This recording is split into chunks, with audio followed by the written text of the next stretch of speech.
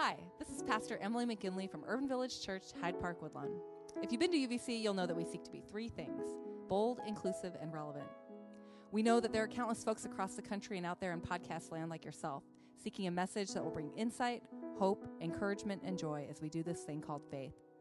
Please consider making a financial gift to help us with this work of inspiring, equipping, and sending out agents of gospel life and inclusive love.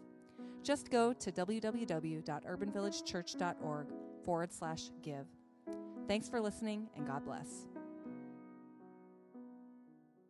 Today's scripture comes from 1 Corinthians chapter 6, verses 12 through 20. Listen for what God is saying to us today. I have the right to do anything, you say, but not everything is beneficial. I have the right to do anything, but I will not be mastered by anything. You say, food for the stomach and the stomach for food, and God will destroy them both. The body, however, is not meant for sexual immorality, but for the Lord, and the Lord for the body. By his power, God raised the Lord from the dead, and he will raise us also. Do you not know what your bodies are members of Christ himself? Shall I then take members of Christ and unite them with the prostitute? Never. Do you not know that he who unites himself with the prostitute is one with her in body? For it is said, the two will become one flesh. But whoever is united with the Lord is one with him in spirit. Flee from sexual immorality. All other sins a person commits are outside the body, but whoever sins sexually sins against their own body. Do you not know what your bodies are temples of the Holy Spirit, who is in you, whom you have received from God? You are not your own. You were bought at a price. Therefore, honor God with your bodies. May God add a blessing to the readings of these words.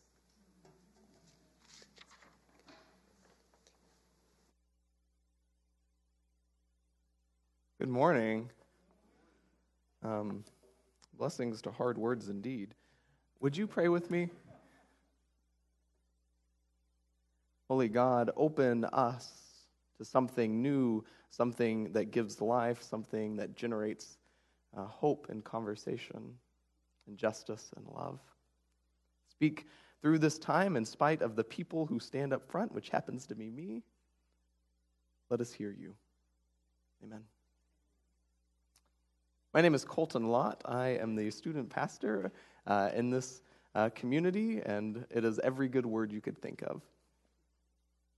So, you know those moments when things just kind of come together? I had one of those weeks where things just came together. Emily asked me to preach on the first Sunday of the sermon series, Our Bodies, Our Faith. I'm currently in a class that's looking at what it means to be a human creature, theological explorations. And also, in the midst of that soup, in our practice of ministry course, which is the How You Be a Pastor component, it's what allows me to be here for class time, we were talking about how you teach teenagers and how you teach them about physical intimacy. So all of this was brewing this week, and in this brew, I was thinking about my own encounters with education on physical intimacy. Most of you know that I am from rural Oklahoma. If you didn't, you do now. And I thought, genuinely, and I still kind of do actually, that I am from one of the most progressive cities in Oklahoma, Ada, Oklahoma, forwards and backwards, we are ADA. But I was thinking about my middle school experiences with physical education, or character education, as the euphemism was called. And the faculty of the science department of Ada Junior High School decided it would be better to have an outside facilitator come and teach us about physical intimacy. And so, and I kid you not, Pastor Tom took the boys, and Pastor Tom's wife, Rhonda, took the girls. And for 2 days, we talked about our bodies and abstinence and how sex is awesome, but only in marriage. And I can't speak to how the women experienced it, other than they got a lot of Hershey Kisses with almonds in it, which represented how they would become pregnant and have to get new clothes. But the men were taught to identify what was attractive about women, to celebrate it and fear it, and most of all, fear child support payments. Church wasn't a whole lot better is the problem. My pastor, who I love dearly, who when I wandered into church when I was 6 years old, taught me that we love God because God first loved us, was kind of coerced to teach true love's weights because the most influential mother of the youth group suspected that her teenage daughter was having sex and wanted it to stop. And so she made the pastor teach this curriculum that I don't think anybody really believed in. So when it came time for me to be 20 years old and I fell in head over heels in love, I didn't feel like I had a good foundation to really think about physical intimacy, sex. And I knew Pastor Tom's approach wasn't the right one, and I didn't really think I liked the flimsy arguments of true love waits either, which always had love cloaked in deep fear. But I didn't know where to go to ask this question, in part because I wanted to go to my parents, but my parents were really different in approaching the tough issues. My dad's always been loving, but he's not the one that I ask sensitive advice from. Dad will support any decision I make. He's just really hard at helping me make the decision. And so he always tells me that I just need to know myself and know your values and make the best decision you can. And most of you know that the other side of my parenting duo, my mother, had died by this time in my life. And she was the person you would want to ask such things about. She had more of an experimental approach to life. When I was 13, she told me, "Now, Colton, there may come a day when you want to try drugs. Come to me." I don't remember if she said we'll do them together, but she would supervise so that I wouldn't hurt myself, that I wouldn't be out there in the streets, and to make sure that I really knew what was happening. So with the absence of my mother in adulthood, I went to who I thought might be the best analog, which was my mother's mother, Mimi Janice, who wanted to be called Mimi, not Grandma, so that's how it continues to this day, because she's not that old.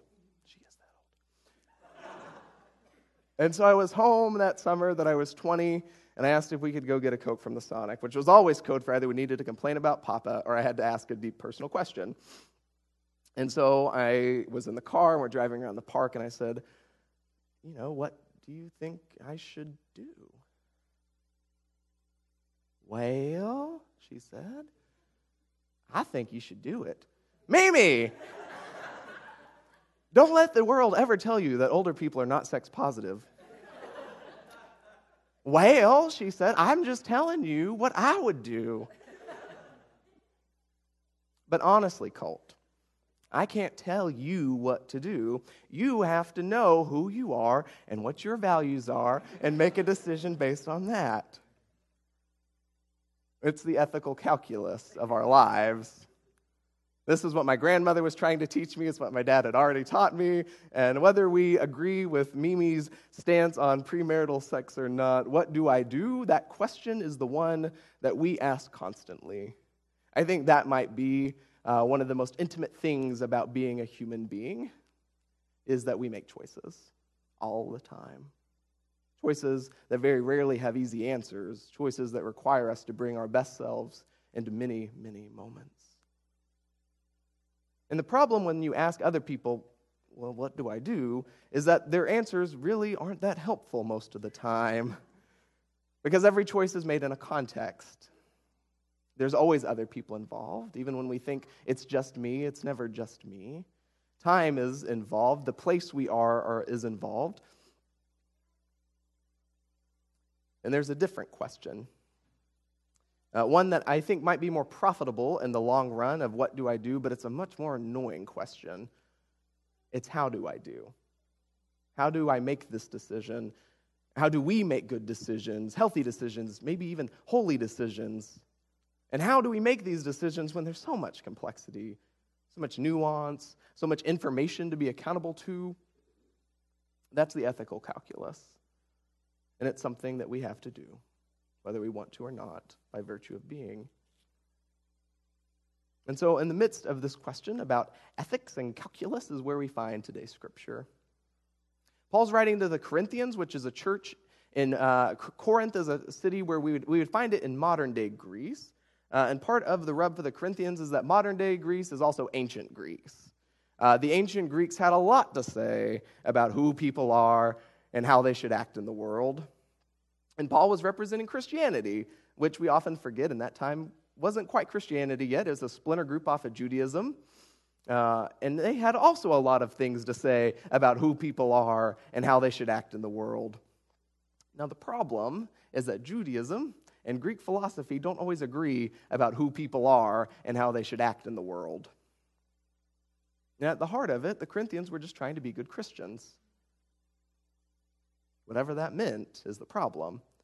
Figuring out how we live life and get in between these two ways of being in the world. And so over and over again, the Corinthians were asking, what do we do? What do we do? What do we do? And finally, the debates got too hot, and the lack of clear and easy answers was just too uncomfortable, and so they decided to cash in their phone-a-friend lifeline, and they wrote a letter to their founding pastor. Dear Pastor Paul, you left in such a hurry. We still have some questions. Is it okay to put poor people out on the patio when we're meeting for house church? Because that's how we learned how to do it when we were kids. How much wine can we drink at communion? Does everyone have to get fed? Can we eat the meat that are sacrificed to Greek gods and the other idols? Because there's not a lot of meat in the market that hasn't been sacrificed, and we just really want some goat. Can we have sex, like, ever? Is it only with our spouse? What about sex for hire? Do our bodies matter when Jesus just came to save our souls? Right back soon. Okay, thanks, bye. We assume that's the questions or the types of questions they were sending because the response that Paul gives in this book of 1 Corinthians, this letter to them, talks about some of these topics. All of them about how do we be good, how do we live, how do we do this with authenticity and love and justice. And what we read today is crashing in right in the heart of Paul's argument. And old Pastor Paul's response is kind of annoying because his answer is that you are asking the wrong question. You can't answer, what do we do, until you have first answered, who are we? And so Paul, like my grandmother and incidentally my father, insists we can't run this ethical calculus unless we know who and whose we are. That answer will change everything every time. And so the church today and in modern days has fought almost exclusively over the last couple of centuries about bodies, about what bodies can do, about what bodies should be, about what bodies can stand in this space or behind this table or in these pews. And it's been so harmful, it's been so wrong, it's been so sinful because so often we don't start with who and whose we are. So as we are approaching the sermon series as a church, that's why we're starting here, because bodies do things, right? They have sex, they create life, they contract illnesses, they make love, they fall apart, and they die. All of those things are true about what bodies do. But we can't start asking about what they do until we know more about who we actually are. And so Paul reminds the Corinthians, just like Easter reminded us last week, that we are children of God, that God cares about the creation, this world and all that's in it. God cares about human beings very much. And so much so that God threw their entire lot in with humanity. Emmanuel, that baby born, was God's yes to all the creation, but especially human beings. And Jesus, that body that was hanging on a tree, was God's yes to all creation, and especially human beings. And Christ, that man resurrected in glory, was God's yes to all of creation, and especially human beings. You were bought with a price, Paul says. It cost God something to say yes. That's who you are. That's whose you are. You are a body that God said yes to. And that's good news. That's scandalous even. Jesus was a body. God was a body. God isn't way up there. God's part of things down here. God's part of the things we see and hear and taste and smell and touch. What Paul knew about God was surreal because Jesus was too real. Jesus was fleshy in his life and in his resurrection. After Easter, Jesus came back and let people touch that scarred body. He ate food. He wasn't a ghost. He wasn't a zombie. Jesus was a body that wouldn't stay buried. If God could be this fleshy stuff once, then Paul is making a claim that's really, really kind of under the level here, under the level of the words themselves, that it might be that God can be in this fleshy stuff all over again and again and again and again. So the funny thing about the resurrection is that people didn't recognize Jesus at first. And we talked about this last week with Mary, right? She's crying, she sees a gardener, and she thinks it's a gardener, but then she hears the voice, and she realizes it's Jesus. And then she realizes that the gardener thing was a mistake. He wasn't a gardener, he was Jesus.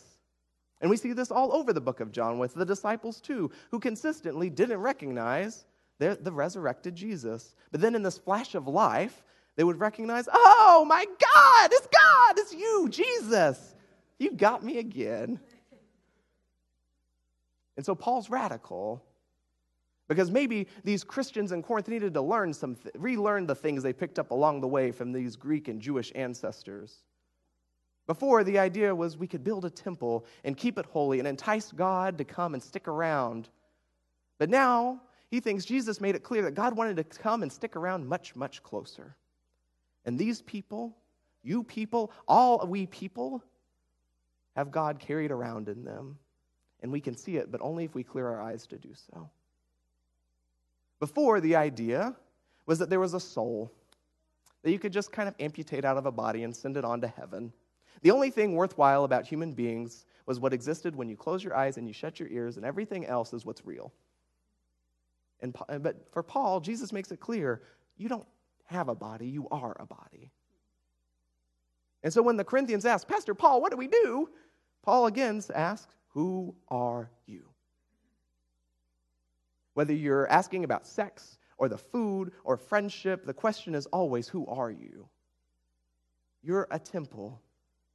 You have the capacity to house God in you, the very Spirit of God. And you have to run that ethical calculus every time you make decisions. You have to say, I am valuable to God. And because that decision, whatever it is, will affect you, and it affects all those other bodies out there carrying God. I'm not sure, but it might even affect God too. Now, this is the part where I don't want to be completely naive. I'm a very white, male, straight body. That's who I am. That's how I was thrust into this world. And I'm trying to tell a whole lot of people who are not all of my intersections that you are a place where God dwells too. And that's not radical. And I've talked about Jesus as a body that wouldn't stay buried, and that's not always radical. Yeah, that is. But it's a story that we know. But I recognize that I don't always have to worry about my godliness being seen. And this work of being a body is not easy. I think Ta-Nehisi Coates in Between the World and Me talks about what it means, somewhat the best, about being a black body in this country. And when I was searching for some of his phrasing on a different topic, I found this, and I decided, no, this is the thing that really gets to this one part. But for all of our phrasing, race relations, racial chasm, racial justice, racial profiling, white privilege, even white supremacy, serves to obscure that racism is a visceral experience, that it dislodges brains and blocks airways, and it rips muscle, extracts organs, cracks bones, and breaks teeth. The work of seeing God in one another and knowing that we hold God in our bodies is the most potently political act. This is scandal. This is radical for all of the difference in time and place between those Corinthians and we, Chicagoans. We are in the same boat. To say that God is here and here and here and here and not up there, but here in these bodies is nothing short of heresy to a culture that wants to say bodies are disposable. We'll never get the calculus, this ethic right. We will never know what to do unless we know who and whose we are. It's too important because lives depend on the answer.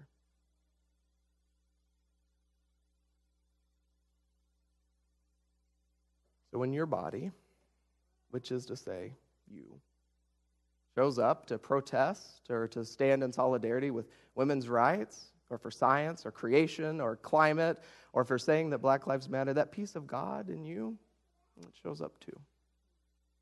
And when your body, which is to say you, shows up in moments of lovemaking, when you can't tell where you end and the other person begins, that piece of God shows up too. And when your body, which is to say you, shows up to hold the hand of someone who's sick, or to rock a crying baby, or to give someone a hug to prove that they're not unlovable or untouchable, that piece of God shows up too. It may not seem like it. It may not seem like it all of the times, but this is good news. You are a body that God has loved and saved. And this isn't just good news for the neck up. This good news is not just for white bodies and cisgendered bodies and male bodies and straight bodies or young bodies or parent bodies or able bodies. This is good news for all.